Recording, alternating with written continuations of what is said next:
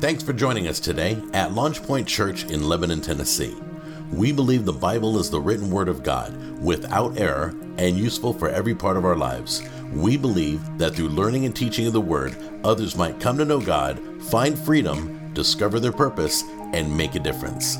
Thanks again and enjoy today's message from Pastor Jim Kubik. We're in Luke 11 today, if you want to go ahead and turn there. And we're going to talk about prayer. Specifically, we're going to talk about dependent prayer, devoted prayer, delivered prayer, and desperate prayer.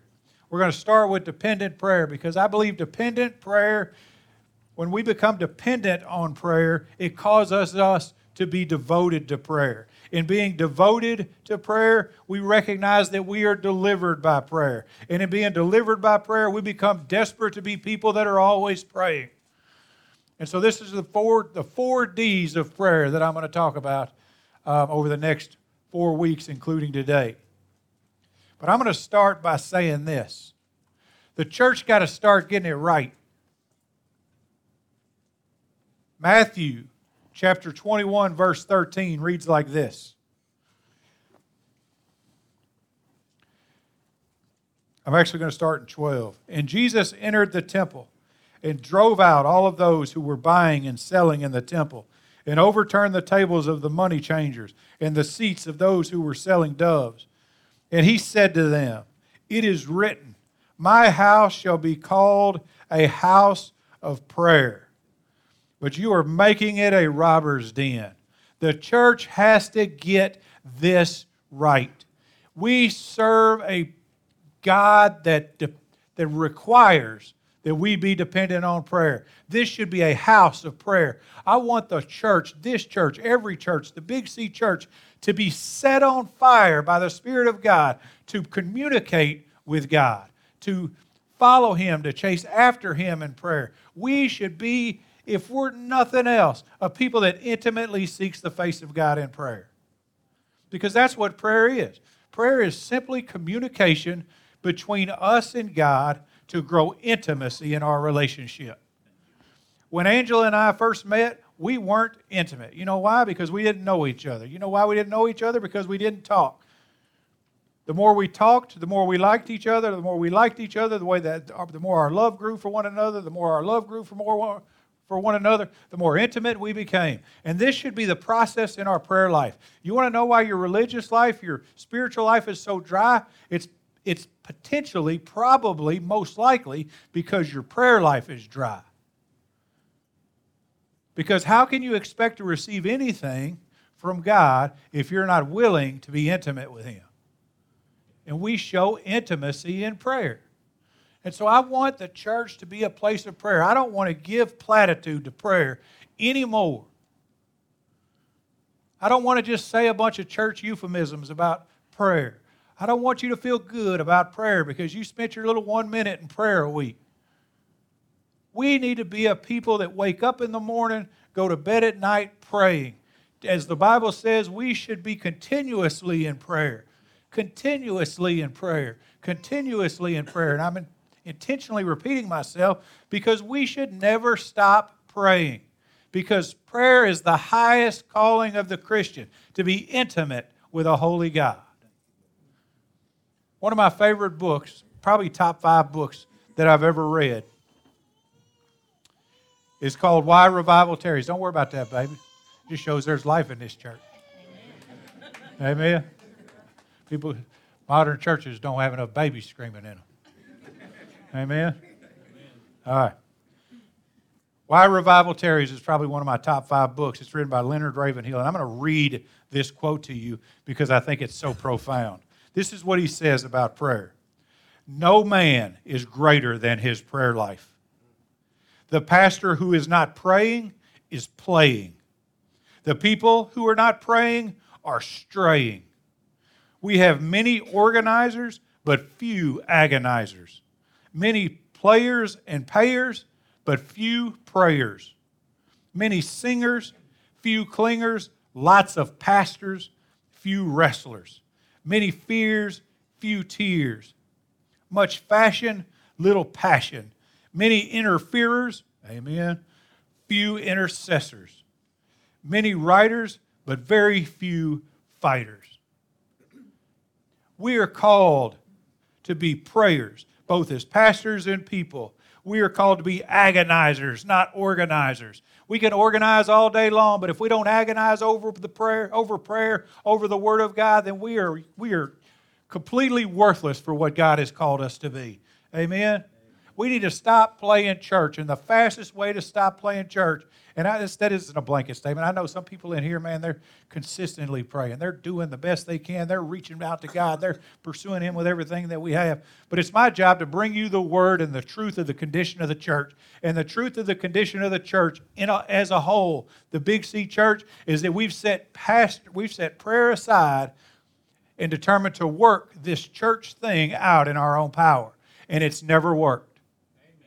What's sad, though, is so many churches can, and they go on as they've always gone on because they've not allowed prayer to be an integral part of what they're doing. They're planners, not prayers. They're organizers, not agonizers. God calls us to plan, yes, but to pray so that we might receive that plan. We got to be people of prayer, but largely we aren't. We want to give lip service to the fact that we're prayers, but largely we aren't. We've pushed our prayers to the corner of the room. We've sequestered our prayers to whatever corner of the room is most comfortable for us. And there in that corner, they lie, covered in the cobwebs of our own arrogance, thinking that we're capable of performing the functions of the church without the guidance of God, who is head over the church. And that has to stop. We have to become dependent on prayer. We must become dependent on prayer, which is what I want to talk to you about today. Being dependent on prayer. How do we demonstrate dependence? And why can we be dependent? This is what I'm going to talk about. But the title of the sermon is Dependent Prayer. We are to walk with boldness and expectation that God's going to hear our prayers. I'm going to do that, like I said, out of Luke chapter 11. I'm going to start, for the sake of drawing context, in verse 1. So if you'll read along with me. It happened while Jesus was praying in a certain place. After he had finished, one of his disciples said to him, "Lord, teach us to pray, just as John also taught his disciples." I wonder what it was about their prayers. What caused their prayers to make the disciples take notice? I think they were bold. I think they were impassioned. I think they were Spirit-led. They were accomplishing something. And he said to them, Jesus said to them, "When you pray, say." And then he gives an abbreviated Lord's Prayer. "Father, hallowed be your name. Your kingdom come. Give us each day our daily bread, and forgive us our sins. For we ourselves also forgive everyone who is indebted to us. And lead us not into temptation." So essentially he says, listen, if you want to pray like they pray, if you want to pray with boldness, if you want to pray with authority, if you want to pray in expectation, there's a couple things you need to know. You need to know who you're praying to. You need to know that you're praying to the Father, the Almighty, the God who created all things, and that He is holy. Hallowed be thy name. You need to understand who you're praying to and who He is. You must pray that God give you the provision that you need, that He forgive you of your sin, that we also are capable of forgiving other people's sin. Did you know it's harder to forgive other people's sin? Anybody struggle with forgiveness? Amen. Just me, probably. But he goes on and he says, "And lead us not into temptation." So he gives these things. Listen, if you want to pray with power, if you want to pray with boldness, if you want to pray with authority, if you want to pray with expectation, you got to know who you're praying to, who He is, and what He's capable of providing you. Amen. Now, it doesn't have to go off just like this. Matter of fact, somewhere in the Scripture, Jesus says, don't pray systematically, as does the scribes and the Pharisees. Not anything wrong with memorizing this and praying it if you're sincere about it. But this is a skeleton by which we should hang our prayers from. And then he says this. And then he said to them, after he said, this is the model. But don't worry about the model. Let me talk to you about the process. He says, suppose one of you has a friend, and goes to him at midnight and says to him, Friend, lend me 3 loaves, for a friend of mine has come to me from a journey, and I have nothing to set before him. And from inside he answers and says, Do not bother me. The door has already been shut, and my children and I are in bed, and I cannot get up and give you anything. I tell you, even though he will not get up and give him anything because he is his friend, yet because of his persistence, he will get up and give him as much as he needs. So Jesus starts with a parable, a simple story to drive the point that he's about to make home. And so he says, listen, so let me give you some background on this. He is saying, you need to know the systematic framework of prayer, hang your prayers on the skeleton of that prayer, but understand that it's in your persistence that your prayer is answered. And then he gives this story. Now let me give you some context into what this story meant back then. It was an emergency. Not a physical emergency, but a social emergency that this man had. You were expected and were looked down on in society if you weren't a good host and provided for your guests. It doesn't matter what time of the day or night they showed up. Right now, we just tell them, hey, man, it's 9 o'clock at night. I'll have breakfast ready in the morning. Back then, when they showed up at your house, you had to feed them. Well, he didn't have any food to feed them. So because of this emergency, he went to a friend's house, knocked on the door in the middle of the night. And he says, can you help me? And his friend says, no, I'm already in bed. My kids are already in bed. And I don't want to wake them up. And we think automatically, we try to superimpose the scripture over our own life. And we're all, man, I could get down in my kitchen and get some bread. It wouldn't wake nobody up. But in those days, everybody lived in one room. It wasn't unusual for everybody to live in the same space. Probably had a couple of animals that they wanted to keep safe at night inside the house too. So he knew if he got up out of bed, he was going to wake his wife, he was going to wake his kids, he was going to potentially wake up some of the animals that they were protecting from the wilderness. His whole life would have been disrupted, or his whole sleep process would have been disrupted. So he said no, but the guy kept asking. And he did like so many of us will do. When y'all ever have somebody ask you something and you say no? And they say, but come on, man. No, but come on, man. Fine, what do you want? Because it's going to take me less time to argue with you than to supply this need for you. Amen? So this is the parable that he's given. It's because of his persistence that he got up and gave him what he wanted. So that's just some cultural background. I need you to know that because I want to talk to you about dependent prayer. That our persistence bears witness to God's dependability. His dependability is the reason we can depend on prayer. Let me start again in Luke 9. So I say to you, ask and it will be given to you. Seek and you will find. Knock and it will be open to you. For everyone who asks receives. Everyone. Who receives? Everyone. Everyone who's in relationship with the Father. I need us to understand that. That happens through Christ Jesus. There's only one prayer that an unbeliever can expect to have answered from God, and that is a prayer of repentance. So when he says everyone, he means everyone in relationship. Remember, he's talking in regards to a friend. He's in relationship with his friend.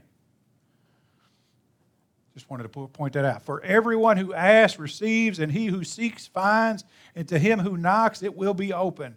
Now suppose one of your fathers is asked by his son for a fish. Will he not give him a snake instead of a fish, will he? Or if he asks for an egg, he will not give him a scorpion, will he? If you then, being evil, know how to give good gifts to your children, how much more will your heavenly Father give the Holy Spirit to those who ask him? Amen. Dependent prayer. How do we demonstrate dependence? Number one, we demonstrate dependent prayer when we recognize dependent prayer is relentless. Our prayers should be relentless. Do you hear me? That's a bold word for persistent. I use this word intentionally because it's loud, it's big, it's bold, it's in your face. We should be relentless in our prayers. Prayer never gives up. These verbs that the Scripture uses in verse 8 and 9 are active verbs. Ask, seek, and knock. We should be active in asking, active in seeking, active in knocking. To ask implies requesting assistance from a friend. When I ask for something, I am believing that you will answer. When I ask God for something, I am believing that He will answer. How can I have such confidence? I can have such confidence because, let me read this to you. I know when I can expect God to answer my prayer based on this verse. 1 John 5:14. This is the confidence which we have because before Him, this is the confidence that I can have before Him, that if we ask anything according to His will, He hears us. And if we know He hears us in whatever we ask, we know we have the request which we have asked from Him. Did everybody catch all that? This is the confidence I can have, that if I ask according to His will, He hears us, and because He hears us, we have what we've asked for. How do I know that asking gets me what I need? When I'm asking according to His will, when I'm asking according to what He desires for me. I'm going to get into that in just a second, but in order for me to ask, I have to be humble. Well, Pastor Jim, you talk about humility all the time. Can I tell you why I talk about humility all the time? Because I'm horrible at it. I mean, look at me. You could see how it would be tough for me to be humble. I'm just kidding, but like 20 of y'all complimented me on my suit today. I'm feeling pretty fancy. My point is that we can't ask for anything if we're not humble enough to recognize we need something. And we are in need of something. How many of you guys have a need in your life? How many of you guys have a need so badly in your life that you'd be willing to pray about it? That God meet that need. So first off, we have to ask in humility. We have to ask according to His will in expectation that in asking, He will give us grace. That's what the Bible says, 1 Peter 5:5-6. And all of you, clothe yourself with humility toward one another. For God is opposed to the proud. Who's He's opposed to? The proud. But gives grace to the humble. We brush past that because it's so commonplace to us to hear it. But He literally opposes the proud, sets His face against the proud, but gives grace to the humble. Now, when we hear grace, we hear the definition for grace, which is the unmerited favor of God. That's the actual definition of grace. But let me tell you, that's not just salvation grace. That's every grace. Everything that you've been given is an unmerited favor from God. What do I desire? I desire a favor from God, so I ask for that favor. The only way I'm going to receive that is to be humble. I ask for the favor of provision, the unmerited favor of provision. You're all, well, it's not unmerited. I work for a living. Where did you get the strength to work for a living? Who gave you the favor to get that job? Who gave you the endurance to continue to keep that job? Who gave you the education and the intellect to progress and be promoted in that job? Let me tell you, it's God, and that favor on your life is unmerited. I had a guy tell me one time, he goes, you don't want my money, you want my favor. But God gives grace to the humble. But we have to be humble enough to recognize we have a need, and in that recognition, ask for that need. But He doesn't just stop there. He doesn't just say, just ask. I'm going to hurt some feelings probably because there's some doctrine out there that it's just wrong. I've heard people say, well, I pray for something and then I'm done with it. I believe God's going to answer it. I stand on it. I just walk away from it. God heard me. He's God. He's not going to forget. Except for that's not what this Scripture says. This scripture says ask first. But sometimes asking ain't enough. Sometimes you got to seek, which means to not only ask, but add action to your ask.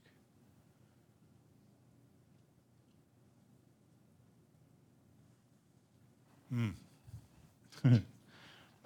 mind went a little sideways there for a minute.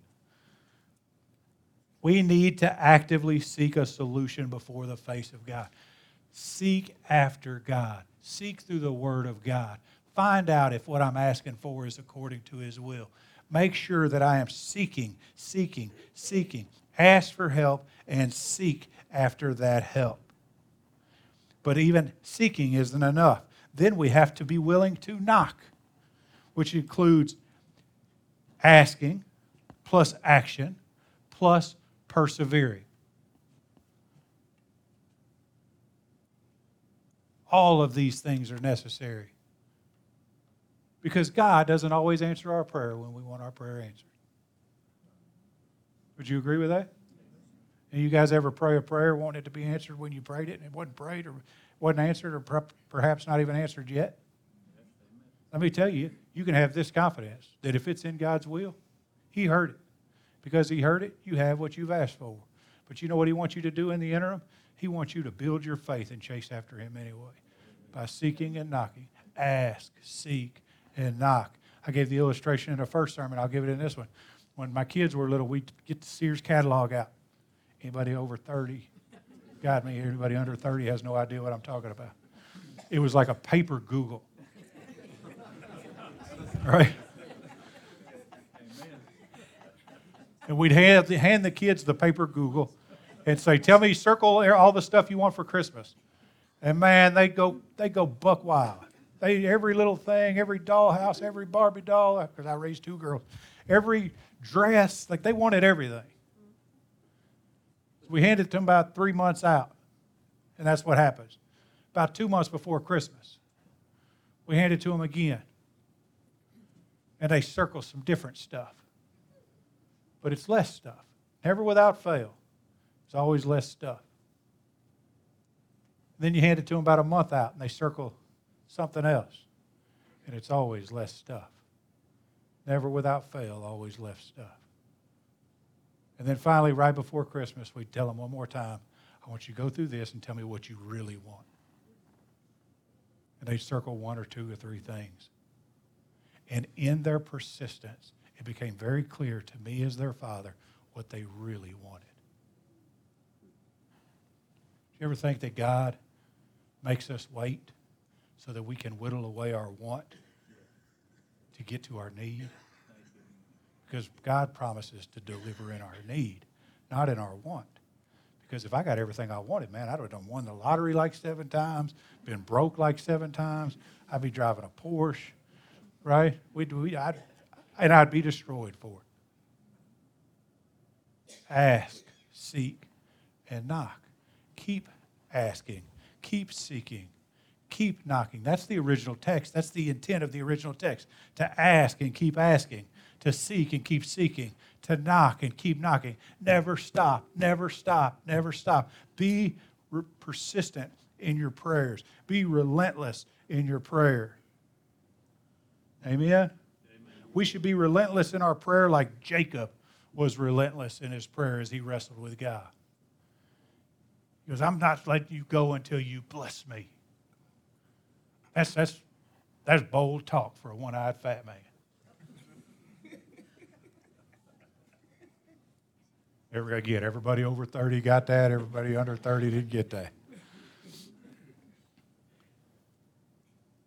We need to pray like Hannah, who was barren, but was so impassioned in her prayer to receive a child that the priest thought she was drunk. She was relentlessly holding on to a child, relentlessly seeking after God.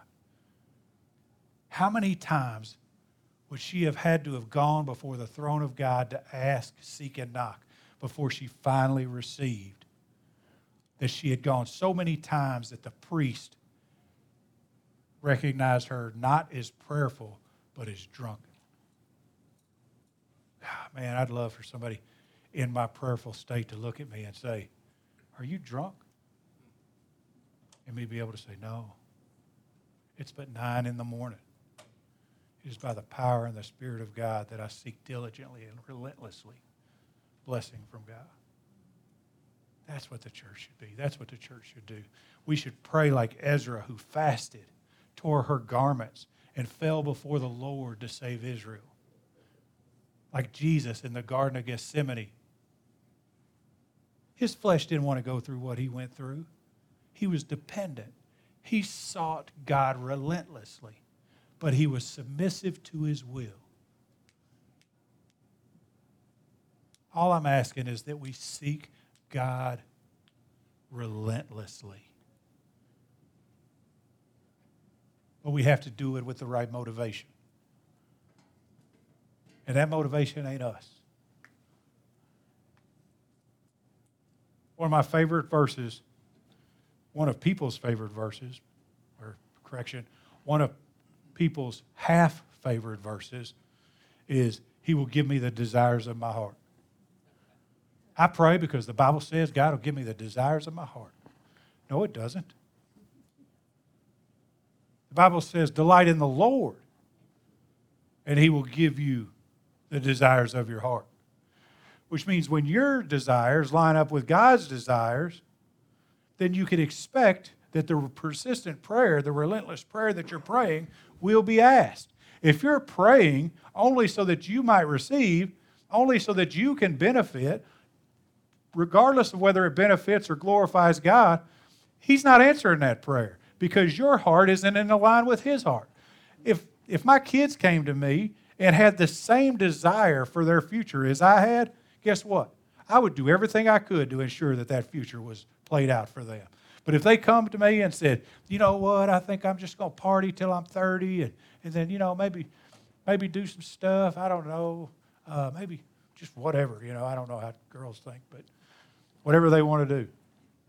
And it wasn't the plan that I had purposed for their life, they'd be paying for that themselves. But when they line their desires up with my desires,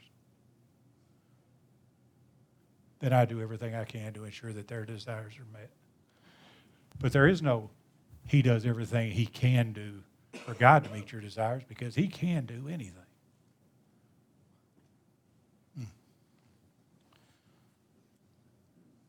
But let me warn you, because I don't want you to leave here getting messed up. Pastor Jim, I was relentless in my prayer. I pursued Him. I asked. I seeked. I knocked. I did everything you told me to do. God didn't answer my prayer. Some of y'all, myself included, have no idea what an answer is. Some of the best answered prayers I ever got was no. But in the consumer world we live in, if the answer is no, we assume we didn't get one. I have been saved by more no's than I've ever been saved by yeses. I've been saved from my own destruction because God gave me a no more times than I would have been blessed had God given me a yes. I look back at some of the things I prayed for now and I'm thinking, you must have lost your mind.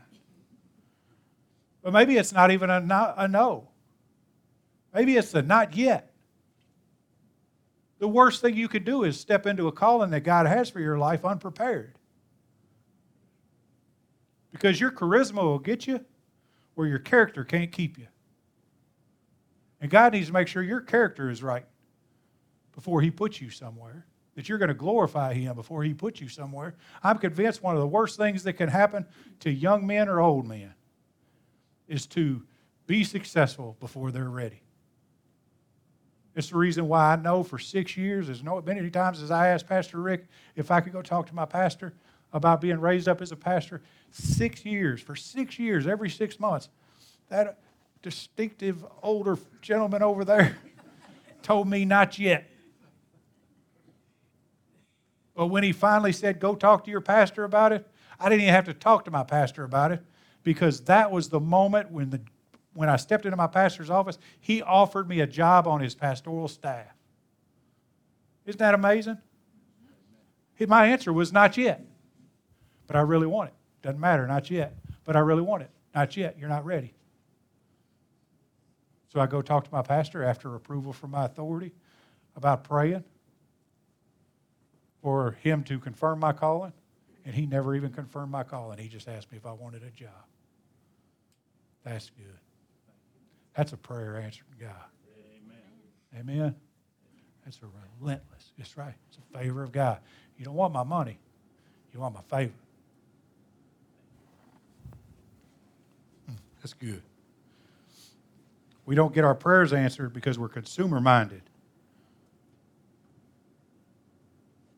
And we're vertical. We think vertically. What's a consumer-minded prayer? A consumer-minded prayer is a selfish prayer, is an immediate gratification prayer. God sometimes says no to us because He doesn't have the horizontal view of our life that we have. He has a transcendent view of our life. I can see from here to there. That's as far as I can see. And I think in my horizontal view that will benefit the ministry.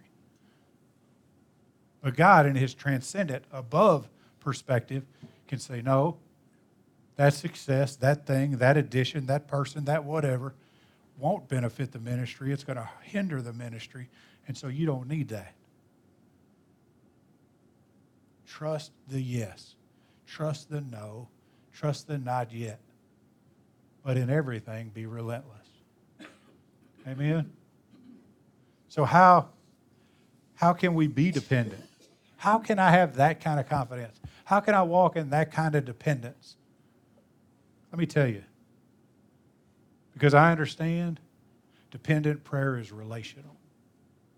And these points are going to be much shorter. Dependent prayer is relational. Prayer trusts in the Father as a son. Verse 11, 12, and part of 13. Now suppose one of your fathers is asked by his son for a fish. He will not give him a snake instead of a fish, will he? Or if he asks for an egg, he would not give him a scorpion, will he? None of you fathers would do anything crazy like that, right? Your kid asks for something to eat, you give it something that'll kill him or hurt him. That's foolishness. None of us would do that. If you then, being evil, you as evil, still know how to treat your kids good, know how to give good gifts to your children, how much more will your Heavenly Father give the Holy Spirit to those who ask Him? I love this lesser to greater argument that Jesus is making, which is typical in Jewish teaching. He's moving from a friend. A friend is good. A father is better. But the Holy Father, the Heavenly Father, is best. A friend will treat you great, will treat you good. A daddy will treat you great, but the Heavenly Father will treat you greater. We can trust in our prayer because we serve a trustworthy Father. Because He's, as much as I want to love for my kids, as much as I want to provide for my kids, as much as I want to offer them peace, as much as I want to do everything I can for my kids, I'm evil. But God isn't evil. God is perfect in all of His ways. He is holy, without imperfection. How much greater and more beautiful is His love towards His kids than my love for my kids? So why can I be dependent on prayer? Why can I have the confidence to be relentless in my prayer? Because I know I serve a God that loves me enough to consider, really, truly consider my need over my want. And even if it takes a while, meet that want and need according to His will. And secondly, we can be dependent on prayer because dependent prayer is reliant. Reliant. 13b, very simple. Your Heavenly Father give the Holy Spirit to those who ask Him. Jesus is specific to say, ask Him for the Holy Spirit. We are empowered in our prayer life by the Holy Spirit, which is why we should pray in the Spirit. You know what motivates us to pray? You know what powers us to pray? You know what causes us to be relentless, truly relentless? The Holy Spirit in us.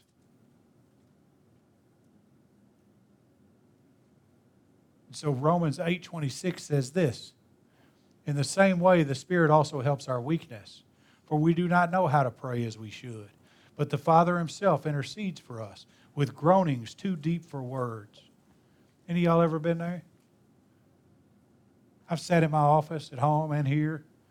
I've sat in my car, and my heart just breaking. Have no words. I don't have anything to offer God but tears and groans. And I think that is the most crystal clear prayer, some of the most crystal clear prayers I've ever made to God. Because the Spirit knows exactly what I'm saying and communicates that to God. So we pray in tongues. We are tongue-believing people because that's a perfect communication between God and the Spirit that he's placed in me. But also in the Spirit. That means to be led by the Spirit in our prayers. Get out of our head, get into our heart. Rely on the Holy Spirit to pray.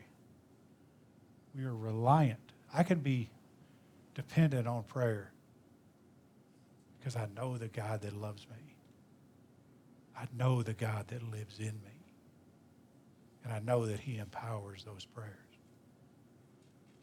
I want us to be a church that through prayer understands that we can capture the heart of God as God has captured our heart.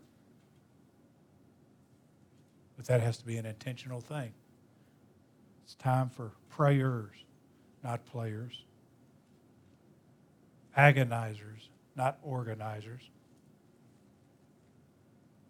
Amen. Let's be that church. That's my prayer, to be a church that is dependent by pursuing relentless prayer because we know who our Father is and because we're empowered by his Spirit to do it.